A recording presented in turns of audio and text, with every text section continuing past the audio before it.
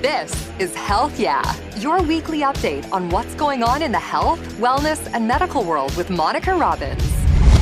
Hey everyone, thanks so much for tuning into Health Yeah, your prescription for clear, concise medical health and wellness information. I'm Monica Robbins. Full disclosure, in October of 2019, I had a craniotomy to remove a benign meningioma behind my left eye.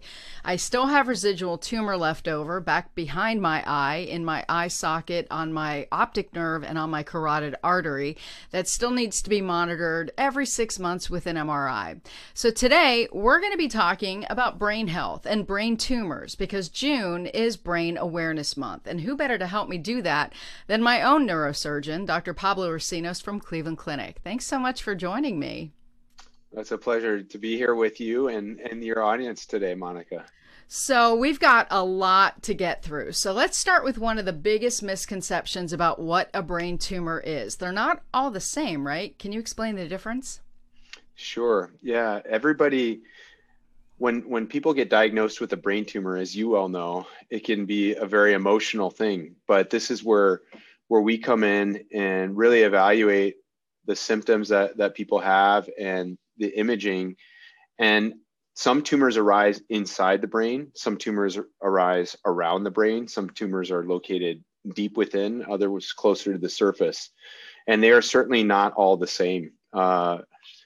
Some of the brain tumors can be cancers and have a very aggressive course and are treated with a whole wide range of therapies up front. Others may have a more benign course, benign meaning that they're not cancerous, and slow course. So really we take all those, take the combination of patient symptoms and why they presented in the first place and look at their imaging before we make a decision on how we recommend them to be treated.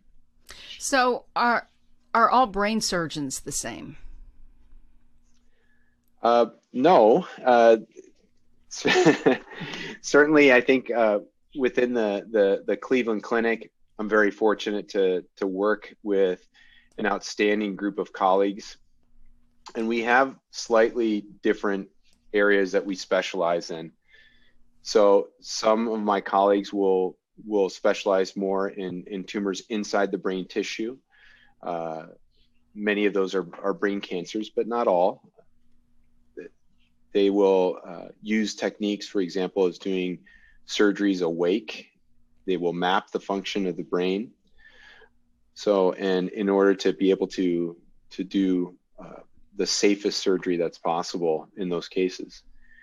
I do a lot of skull-based surgery. So this is primarily for tumors that arise at the where the brain space meets the nose or meets the spine.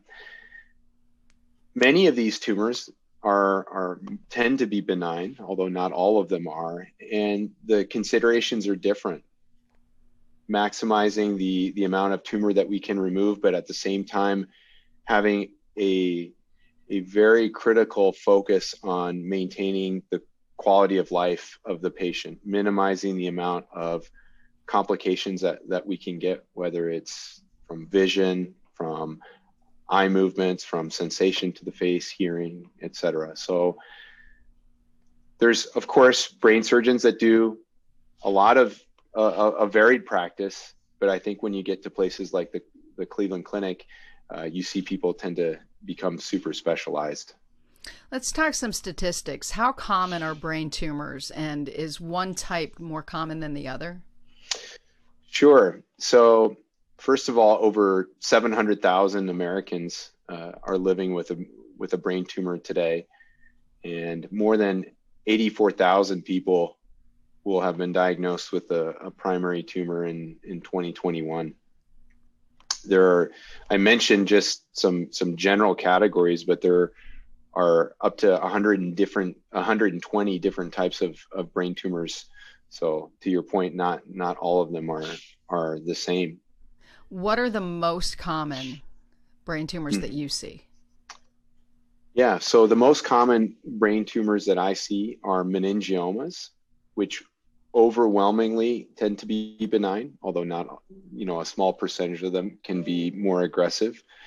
I see tumors that involve the pituitary gland. The pituitary gland is known as the master gland. It's like I tell people it's the foreman on the work job that does work, but it also tells a lot of other glands in our bodies to do work. And so tumors can arise from there. Out of all of them, meningiomas are the most common. Glioblastomas, which are tumors which arise inside the brain, are and they're brain cancers, quite aggressive brain cancers, which are the second most common type of tumor. Are all tumors potentially deadly? Yeah, that's a great question.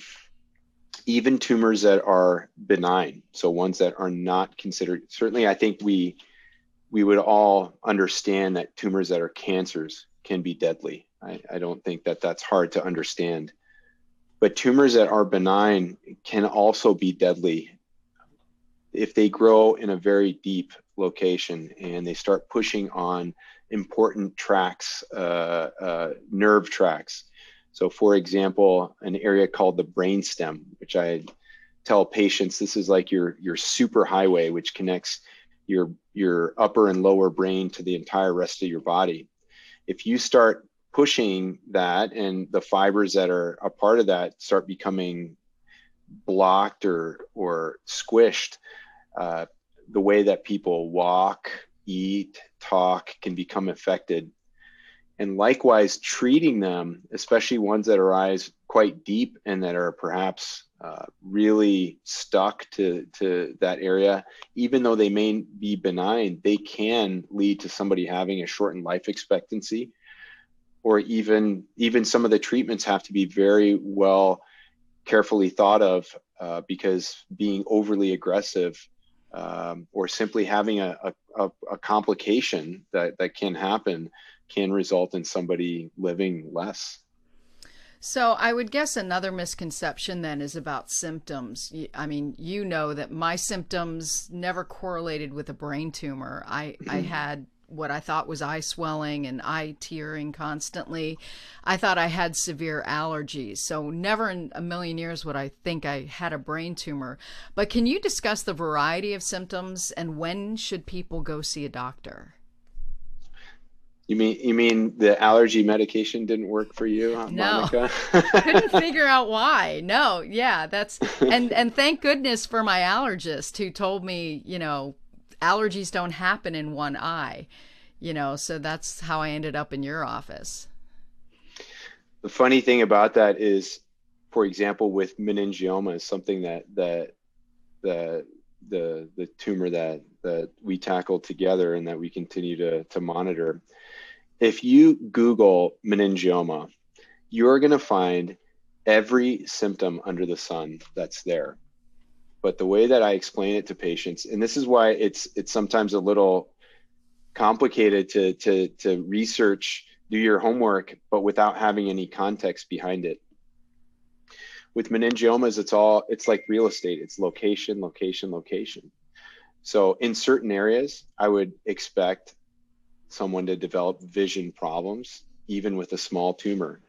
In other areas, I would never expect vision problems, but may expect hearing to be affected, or the way that swallowing happens, or perhaps some weakness. And just as you wouldn't expect for your house to need hurricane insurance or to be damaged by a hurricane if you don't live near the coast, the same is true with meningiomas, that there are certain symptoms that you just simply would never expect, even if they would grow to a very large size. And this is where we, as physicians, help our patients, guide them and help them understand what symptoms may arise when they do have it. Now, a story that I hear quite a bit is a story that may be like yours. I had my eyes tearing, I had allergies, the allergies aren't going away, or sometimes people get their head scanned and for headaches, or they were in a car accident. So these are all common reasons which we now find them. But that context has to be weighed out in terms of what is found, whether it's even related or not. So are a lot of brain tumors found by accident? Like mine, I had a CT scan to rule out what they thought was a thyroid condition. So is it typical that you find a brain tumor because you're looking for something else or trying to rule something else out? I think that it really depends on the type. So for example, if something grows really slowly, then sometimes people don't pay any attention to symptoms they may be having, and even some of the symptoms that may develop may look like something else, may look like allergy problems, may look like so I've had other patients that with very large meningiomas that affected the frontal lobes, where they thought, okay, I'm in my 70s, I'm starting to lose my memory, maybe get a little grouchier, a little less organized. And yes, of course, that can be something that can be associated with dementia or aging, but it can also be associated with benign tumors that are growing slowly and really affecting the way that people's thought process works. Cancerous tumors, on the other hand, I'll say tend to present a little differently. For example, a person can have a seizure or a sudden onset problem with speech in a course that's relatively shorter because they grow faster. It's interesting you say that, because after I was diagnosed, when I looked back, I think I had far more symptoms than I realized, especially with, emotion, because mine was in my left, hemisphere frontal cortex. I thought, I was having memory issues. I was having some other things, but everything I had, it was easily written off as something else. The problem is you're not busy, right? It's not like you're not a busy person. You're super busy, right? So, and when we're super busy, we're going to be sometimes forgetful or stressed, or I'm not sleeping well. All of those things can also be reasons. Right? Yeah, everything was so easily written off. And that's the thing with, I tell people, if you're having a headache that's lasting longer than a week, you need to get to your doctor. Are there any other obvious symptoms that, or maybe not so obvious symptoms, that people, if they notice that are, a symptom that is prolonged, it's not going away, maybe it's getting worse, but then it gets better? Is there anything that, should be that red flag? Obviously, if you're having a seizure, that's, we understand that. But with meningiomas, they're sneaky. And so is there anything you would suggest, like, hey, you know what, you should go get this checked if you're experiencing X, Y, or Z? The challenging thing with answering that question is that there's so many different symptoms that can show up, whether it's vision issues, whether it's memory issues. Sometimes particularly with pituitary tumors, people can become very fatigued, have changes in heat or cold intolerance, for example. I think the important thing is maybe a couple messages that I would give is, first of all, if you're having symptoms that are just persistent, that you shouldn't ignore them, which is what you were saying. If you're having headaches and they're just new, and I don't normally have headaches, they're not going away, probably means that somebody should evaluate you. And then the second thing is, because not everybody's in tune to thinking there's a tumor in your head, and with certain things, it may not be the most common thing. If you go in and your complaint is fatigue, or your concern is fatigue, the first thing that's not gonna happen is to get your head scanned, right? They're gonna check some blood work and look at your thyroid and some other things.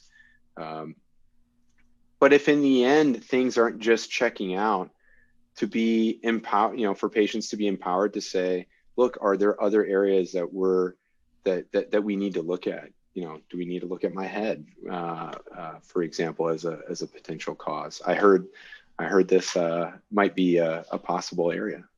I'm glad you brought that up, because I was one of those patients who, for, really the first time, was my own best advocate. Because I was having this problem for over 2 years, I kept, I saw my allergist every month for my allergy shots. And I, would bring up to her, hey, this is getting worse. Is there anything stronger? And, if you don't open your mouth, you really do have to say something. And in most cases, not everyone's going to be diagnosed with a brain tumor, but, you really do need to check things out. And one of the things that I would recommend not doing is just jumping on the internet and searching for whatever. I'm fortunate. I'm the health reporter. I actually knew where to go and what to look for. I knew I had a mass behind my left eye. I didn't know what it was, but I knew where to go and start looking for information. But I remember sitting in the office with you, or the exam room, for the first time, and the first thing out of my husband's mouth was, I told her not to Google. And you know what? He's not wrong. So not everybody is a health reporter, but can you talk about the advantages and the dangers of just jumping on the internet and trying to get the information you think you need? Absolutely. And, I'm both a physician and surgeon, but I'm also a person, right? So, if I've had anything for myself or family members and it's perhaps a little bit out of my area, what are the things that I tend to do? I go look things up. I think it's a natural impulse for everyone to do. So I'm not, what I don't do is I don't discourage people from, I don't say, don't ignore the internet altogether, because that's just not realistic.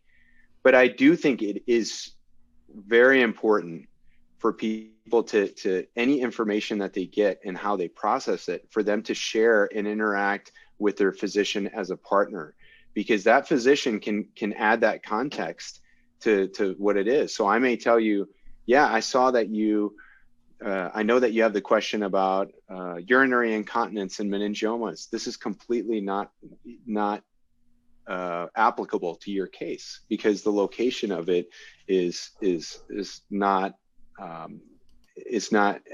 going to affect that function for you. And so I think it's good when patients act as their own advocate. And a lot of times that moves things forward a little bit, but at the same time, if it's important for them to share those impressions with their doctor, so that appropriate filter can be added to it. I think it also gets complicated when people are so sure that this is the cause of what's going on with me. I read a lot about this rare disease, which occurs in 1 to every 1 million people, and this is exactly what's happening with me. And it is very disappointing, and sometimes really almost difficult to believe that when people get an evaluation and then you start saying, actually, this is not what I think is going on with you, because they're very sure of that. So again, I think that just to summarize, I think that information is great. I think knowing where reputable and sources of information, such as the American Brain Tumor Association, those are very helpful resources, and then to communicate with your doctor to really process that information. What about social media? Because that was one of the things I did, was, went on Facebook, and of course there were a zillion brain tumor groups. And one of the most difficult things for me was I went into some of these groups, and they were worldwide, and they had over 5,000 people in these groups. And the first thing I did was search for my particular type of tumor, which was a sphenoid wing orbital meningioma. And there were only 6 comments about my particular type of tumor. And then I started reading everyone's experiences, and it just scared me senseless, because, a lot of times I think people forget, sometimes those groups are where people go to complain. And every once in a while you'd get a happy story, but it was a lot to process. Do you have any advice for people before, because this applies for any health condition? I think these things are good, but I think it's really important to keep them in perspective. Do you have any insight that you can share about, what people need to remember when they go to these sites? Out of curiosity, Monica, did you find information that in retrospect, knowing what you know today was helpful? No, I didn't. I wished I did. And I have since. I'm still members of these groups, and I still jump on every once in a while because I'll get a notification if somebody posts. And if it's something I might be able to help answer, will comment. But I tend to try and make my comments a little more positive because, let's be real. When you're told you have a brain tumor, your world stops. And absolutely, it's one of those things where you just try to figure out what's next. And the other thing I learned was there are so many different types of brain tumors and surgeries for that matter. So it's really hard to compare apples to apples in most cases. Even if two people have a GBM, one could be in one location, another could be somewhere else, and the symptoms are different. So can you talk a little bit about that? Sure. So I can maybe just give some different perspectives, both positive and negative to that. I think one of the biggest things that you point out is I was diagnosed with a brain tumor. I want to know if there's other people that are going through or have gone through what I'm going through now. It's a whirlwind, right? You can speak to that experience better than I can. And you just don't want to feel alone, that you have somebody who has dedicated a certain amount of time in a consultation, and that probably wasn't enough time for all the things that are going through your head. And so it's totally natural to want to reach out and engage with other people who have been through what you're going through. It's complicated because you pointed out one of the big problems. Some of the biggest voices are some of the people who have gone through problematic courses, maybe really complicated courses, and ones where the outcome was not good. And that can really affect what your impression may be. You may be leaning towards surgery. You may be with somebody who has a lot of experience and may have discussed the risks and benefits of treatment, and then all of a sudden be scared off. And little did you know that the person that you're engaged with online went to somebody who doesn't deal with that problem very often, had a really bad outcome, is really impaired because of it, and disappointed. And if that's the only perspective you get, that may impair your ability to make a good decision in that case. On the other hand, this was sort of the pre-internet, pre-Facebook group solution. Some of the things that we would do and still do is pair patients, if they wish, with other patients who have been through similar problems that can walk them through, what the process is like, what it's like the day of surgery. And there are various support groups as well. So I think, unfortunately, there's no exact filter to say this Facebook group is good and this one maybe not as good. For certain rare tumors, take chordomas, for example. Chordoma is a very rare tumor. And there are, the Chordoma Foundation is an excellent resource to help guide patients through that. And it was started by a patient, and it's a more formal foundation. But that is they have sort of well thought out resources for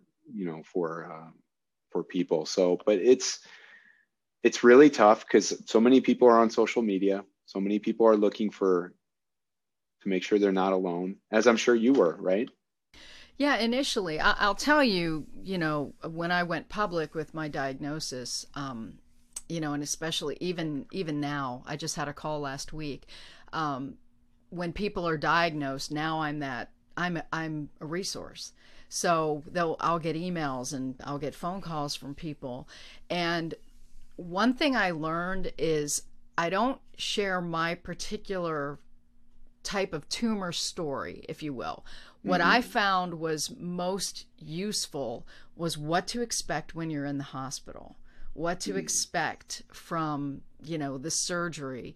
I can't speak to everyone's outcome, but I can tell you, hey, look, unless you pass PT and OT, they're not going to let you out, and kind of give people at least a little insight as to what to expect after surgery. And there's always going to be before brain tumor and after brain tumor. Your life completely changes no matter how you look at it. It sounds like you've evolved in how you are in terms of giving your perspective and counseling as a pseudo lay person, I'll say, because obviously your job is as a medical reporter, but I think it's important for people to know, hey, these are things you can expect, like my hair loss.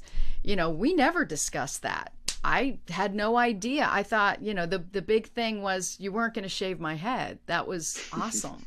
But little did I know that just head trauma, any kind of head trauma can cause hair loss. And that was something, I shared with a lot of people, wasn't expecting it to happen. And that's the issue, is that it does happen in some people, but it doesn't happen in everybody. And I think that's so important for people to understand that, hey, just be prepared. If this happens, this is, what you can do. And if it doesn't happen, good for you. So, I think those are, other things that people need to keep in mind. Let's move on to surgeries. You perform a bunch of different types of surgeries, and I still tell people, I had a craniotomy, which is I'm guessing one of the most invasive types of surgeries that you would do. I'm still proud of the fact I wore out 2 6mm drill bits because you put so much into my skull. In fact, I wanted to go to Home Depot and find 2 6mm drill bits and mount put them on the wall. Yeah, put them on my desk or something as a paperweight or something. But kind of talk to me about, not everybody has to undergo the type of surgery I did for meningioma. Can you talk about the different types of surgeries and how do you know what's better for one and not the other? Sure. Happy to cover that. So a craniotomy just means making an opening in the skull.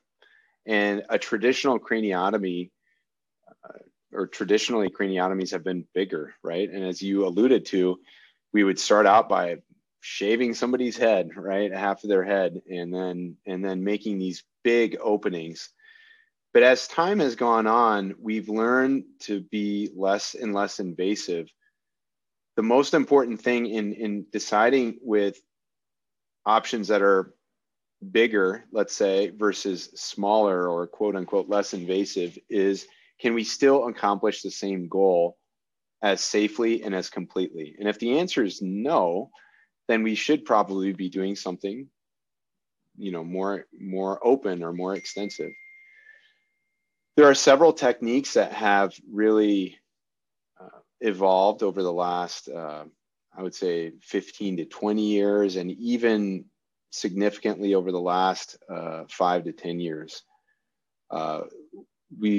Procedures, there's certain tumors that are very accessible by going through somebody's nostrils, and the technology has evolved amazingly in this area. So we can insert almost like little telescopes called endoscopes into the nose. And I do a lot of these procedures, for example, with my rhinology colleagues.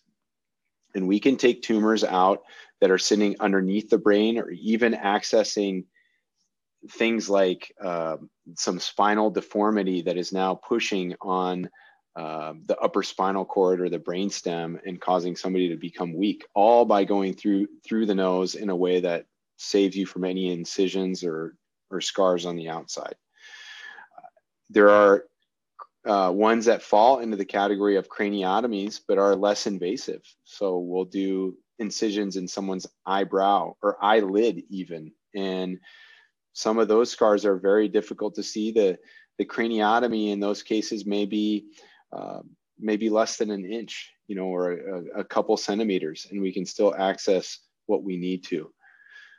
For some deeper areas, looking at either tumors inside the brain itself or just deep, we now can use tubes, for example. These small tubes, which the idea is that they'll split in between some of the fibers to minimally traumatize the brain tissue, and be able to look around and take out these very deep tumors that lie inside the brain. And some of those are amazing, that people can be ready to go home even the next day from what would have been required, a 7-day stay, extended rehab. And now, even though we're going through some of the brain tissue, just very minimally disruptive. So lots of exciting technology, laser treating tumors with lasers, for example, where we just insert a little cannula, like some of my colleagues do, those are all techniques that can be used. But again, they're tailored to each different situation. So in the end, can we accomplish the same goal by being less invasive, or perhaps accomplish it better by being less invasive? If the answer is yes, then those techniques are great. So talk to me about, why are women more prone to meningioma, and why is gender actually a factor that's being studied relating to brain tumors in general? Sure. Well, it's not hard to say that men and women are different, right? We know that.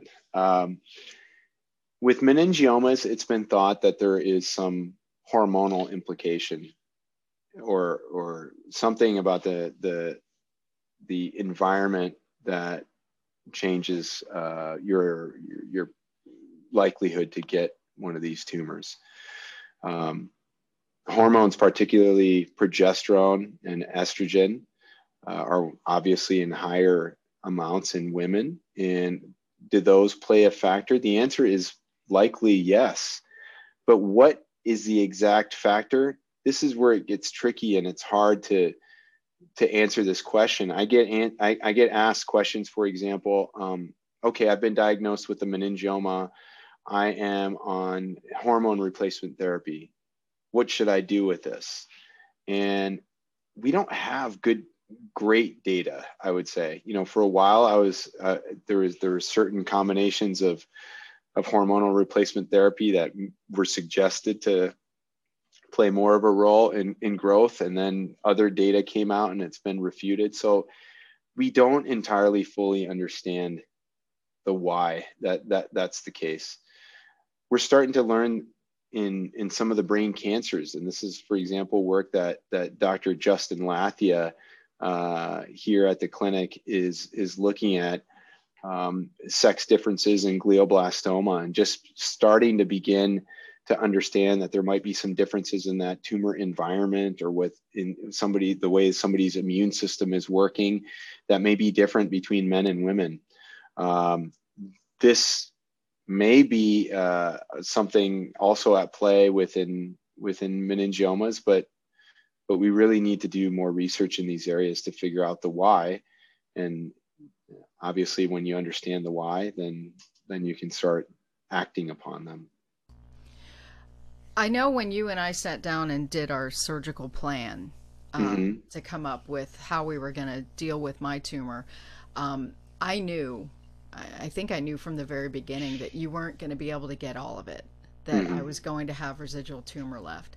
How do you determine what's going to be a problem tumor that will require future treatment?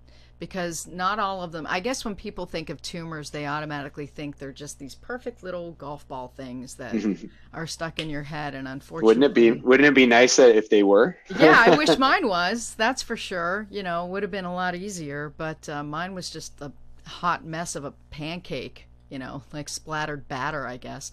But how do you know ahead of time? Is it just from imaging? And how do you determine like what your surgical plan and then aftercare plan would be? Sure. So I think it's all the surrounding structures and how the tumor is interacting with those structures. If it's something that's around the brain, like in your case, we look at the important things that we want to make sure that we preserve: your vision, your ability to move your eye well.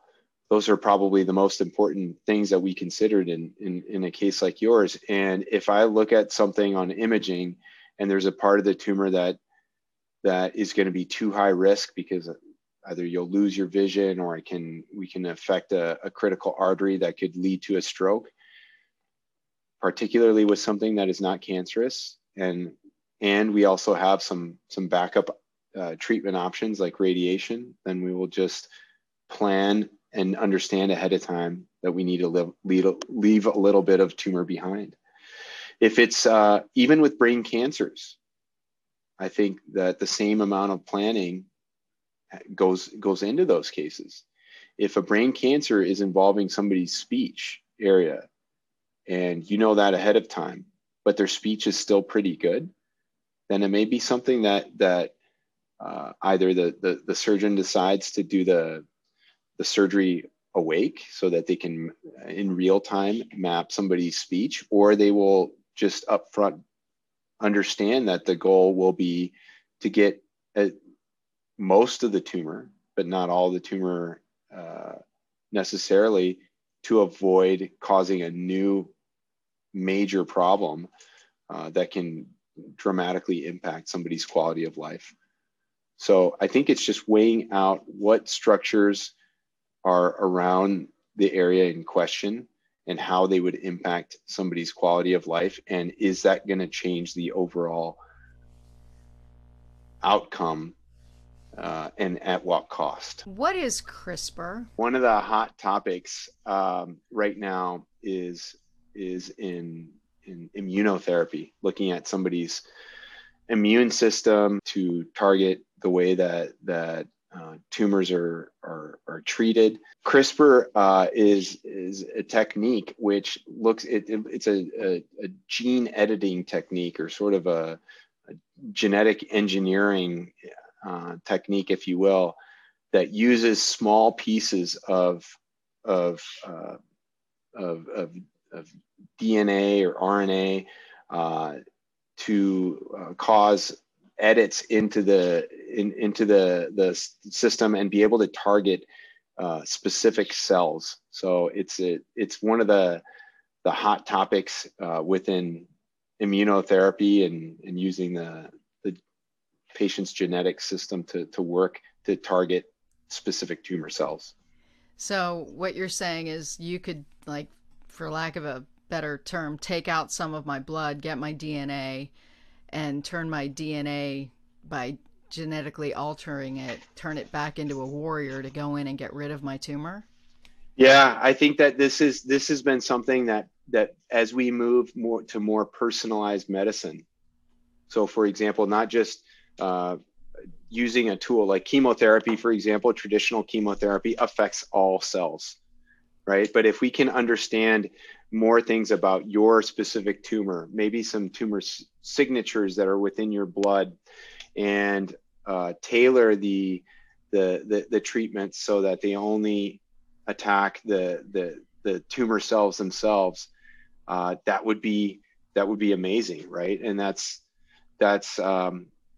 I think, several years back that sounded like a pipeline dream, but I think that as scientists, for example, like Dr. Lathia, and for example, our group partnering with people like this, so taking tumor tissue and maybe blood from patients who have given their consent for us to study their tumors in more detail, and then having scientists really look at this. We're getting closer and closer to realities where we're going to be able to do this for hopefully most tumors that people have. it was really important for me to be part of your clinical trials. So yeah, I donated my tumor. I don't know what you ended up doing with it. I'm hoping it went to this particular research. But you are also doing something with AI. Can you talk about your particular research, what it is, what you're doing, and what you hope to accomplish? Sure. So our AI, or artificial intelligence, is one of those other hot topics that everybody is looking at. So, harnessing artificial intelligence to answer certain questions. In our case, one of the things that I think it'd be helpful up front, is to understand as much as we can about the tumor, even before we go in and do surgery or radiation on a tumor. So in meningiomas, for example, we know that most of them are benign. A smaller chunk of them are atypical or a little bit more aggressive behaving, and a very small set are cancers. Wouldn't it be nice if we could know all of that information without having had to open somebody's head up and get the tissue? And perhaps would that change the way that we would treat that patient? Would we look at the role of surgery and radiation or timing of those things in the same way that we do today? I think the obvious answer is probably no. The more information that we have about a tumor ahead of time, we will use the tools that we currently have, and perhaps develop some new tools to treat that a little bit differently than we would have ahead of time. Where AI comes in, for example, with meningiomas, is in predicting some of those aspects. So can we put in all of these radiological aspects that we know are associated with higher grade tumors or more aggressive tumors, swelling around the brain, some different signal characteristics on the MRI scan, and at least come up with better probabilities of understanding? Or maybe instead of it being just we have a 70% chance that we know the answer here, can we get up to 90, 95 or higher percentage that we know more and more information about those tumors? That requires us to have a large library of patients who have had tumors like you, right? And have their tumor tissue and have the information about what their imaging characteristics look like, and what their clinical course was, and what their pathology showed. And then putting all that information and using the power of artificial intelligence to now look at that in a more predictive way. From the research standpoint, how soon? I mean, because how much has changed in the last decade or even 20 years? From my perspective, it doesn't seem like much has changed, especially relating to brain tumors. I remember covering when gamma knife surgery started, or so what do you see on the horizon? What's the next new best thing? I think so perhaps I see it a little bit differently, because when I was in medical school, I remember learning about brain tumors in one way. And take glioblastoma as an example. Glioblastoma is a brain cancer. The way it was diagnosed is literally by the pathologist looking under the microscope and doing some special stains. And based on these collection of patterns, they would make a diagnosis of glioblastoma. That tumor is not diagnosed that way anymore.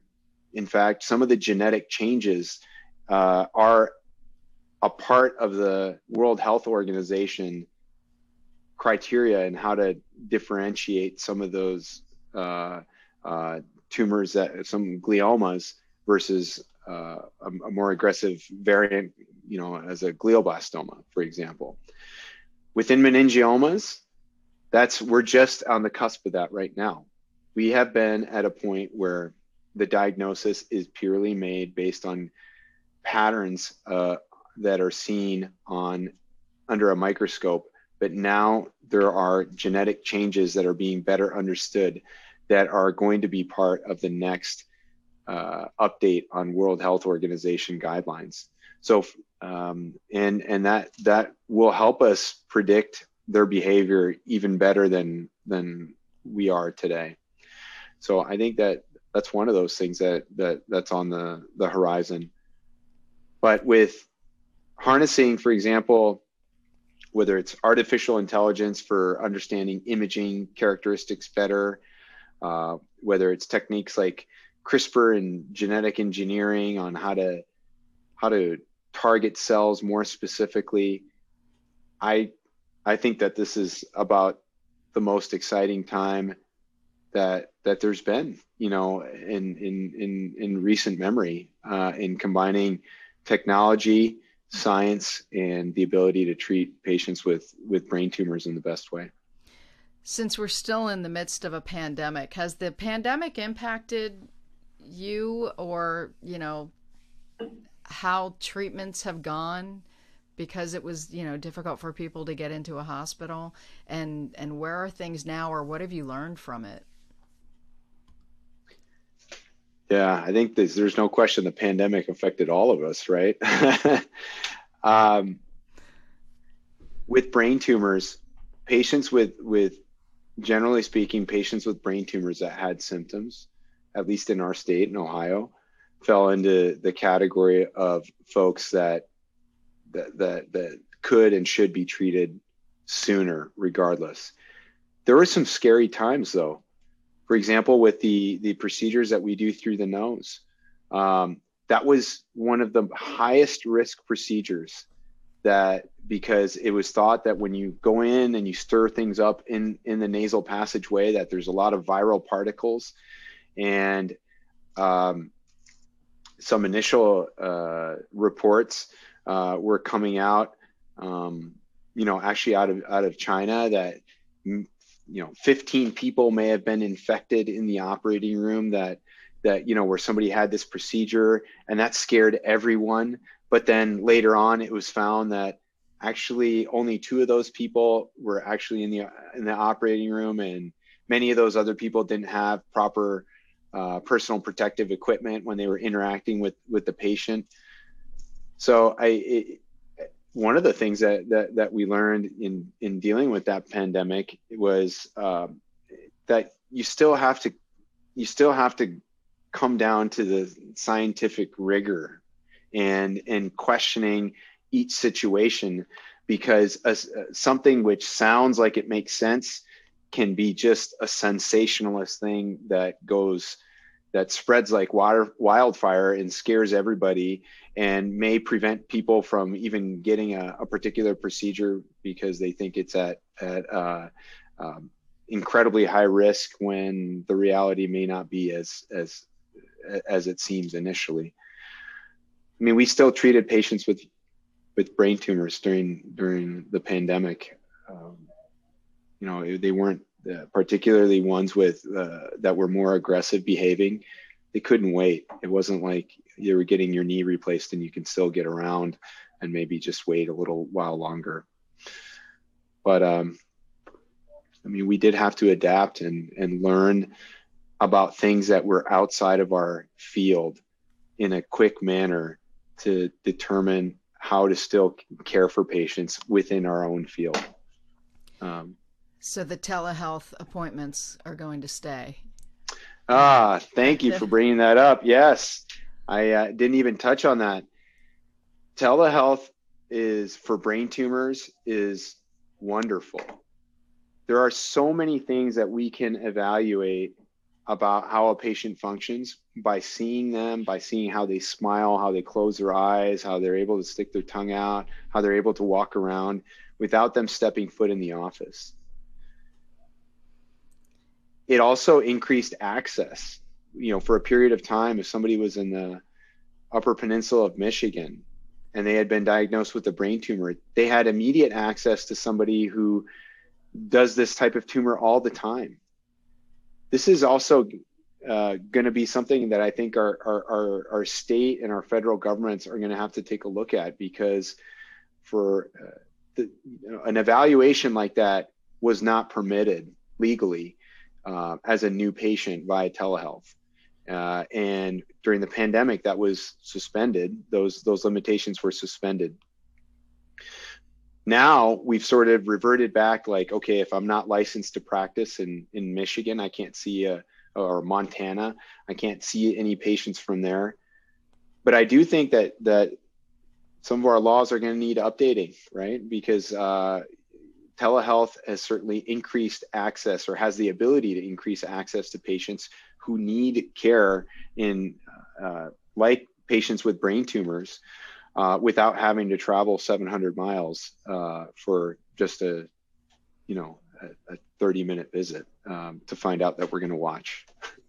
I know from my perspective, even before the pandemic happened, it was critical for me when I was undergoing some pretty severe swelling, and I was just able to hold my phone up and FaceTime with your nurse, and she was able to see me and decide, yes, you need to come in, or no, you don't. And just that simple of a, literally a 2-minute FaceTime was so valuable, and calming, where she was able to see it, and she was able to say, no, that's normal, or, in my case, it was fine. I didn't have to run downtown to go see you. One of the funny things related to telehealth, and something that I think particularly patients with brain tumors would think, is, if I don't see my doctor in person, like, how am I going to establish this relationship? The funny thing is, when patients saw us via telehealth, they were seeing our face. They were seeing our emotions. Empathy is much easier to communicate when you're seeing somebody's, whole face. And ironically, in the clinic, we were all masked, and it's a little bit harder to communicate some of those emotions if all you're seeing is somebody's eyes. So things that we initially thought were impossible to make a meaningful relationship ended up being completely possible, nonetheless. So, why should the average person care about brain health and brain tumors? I think caring about their brain health and caring about brain tumors is, brain health overall is super important. It's who we are as a person. It's one of the biggest differences in my field versus some of the other fields. If you have a bad knee, then it's harder for you to get around, but fundamentally you're the same person. If you have a problem in your brain space, and it's affecting critical neurological functions, that can potentially impact who you are as a person, or how you really experience life. If you can't see, if you're not remembering things appropriately, and to know that yes, brain tumors can certainly be one of those causes, but there can also be big wins and improvements in quality of life if they're addressed. And of course, if they're not addressed, a progressive worsening in quality of life. Well, I can attest to my brain tumor made me a much more grateful person, that I live in a town that I had such amazing access to healthcare and really experienced surgeons.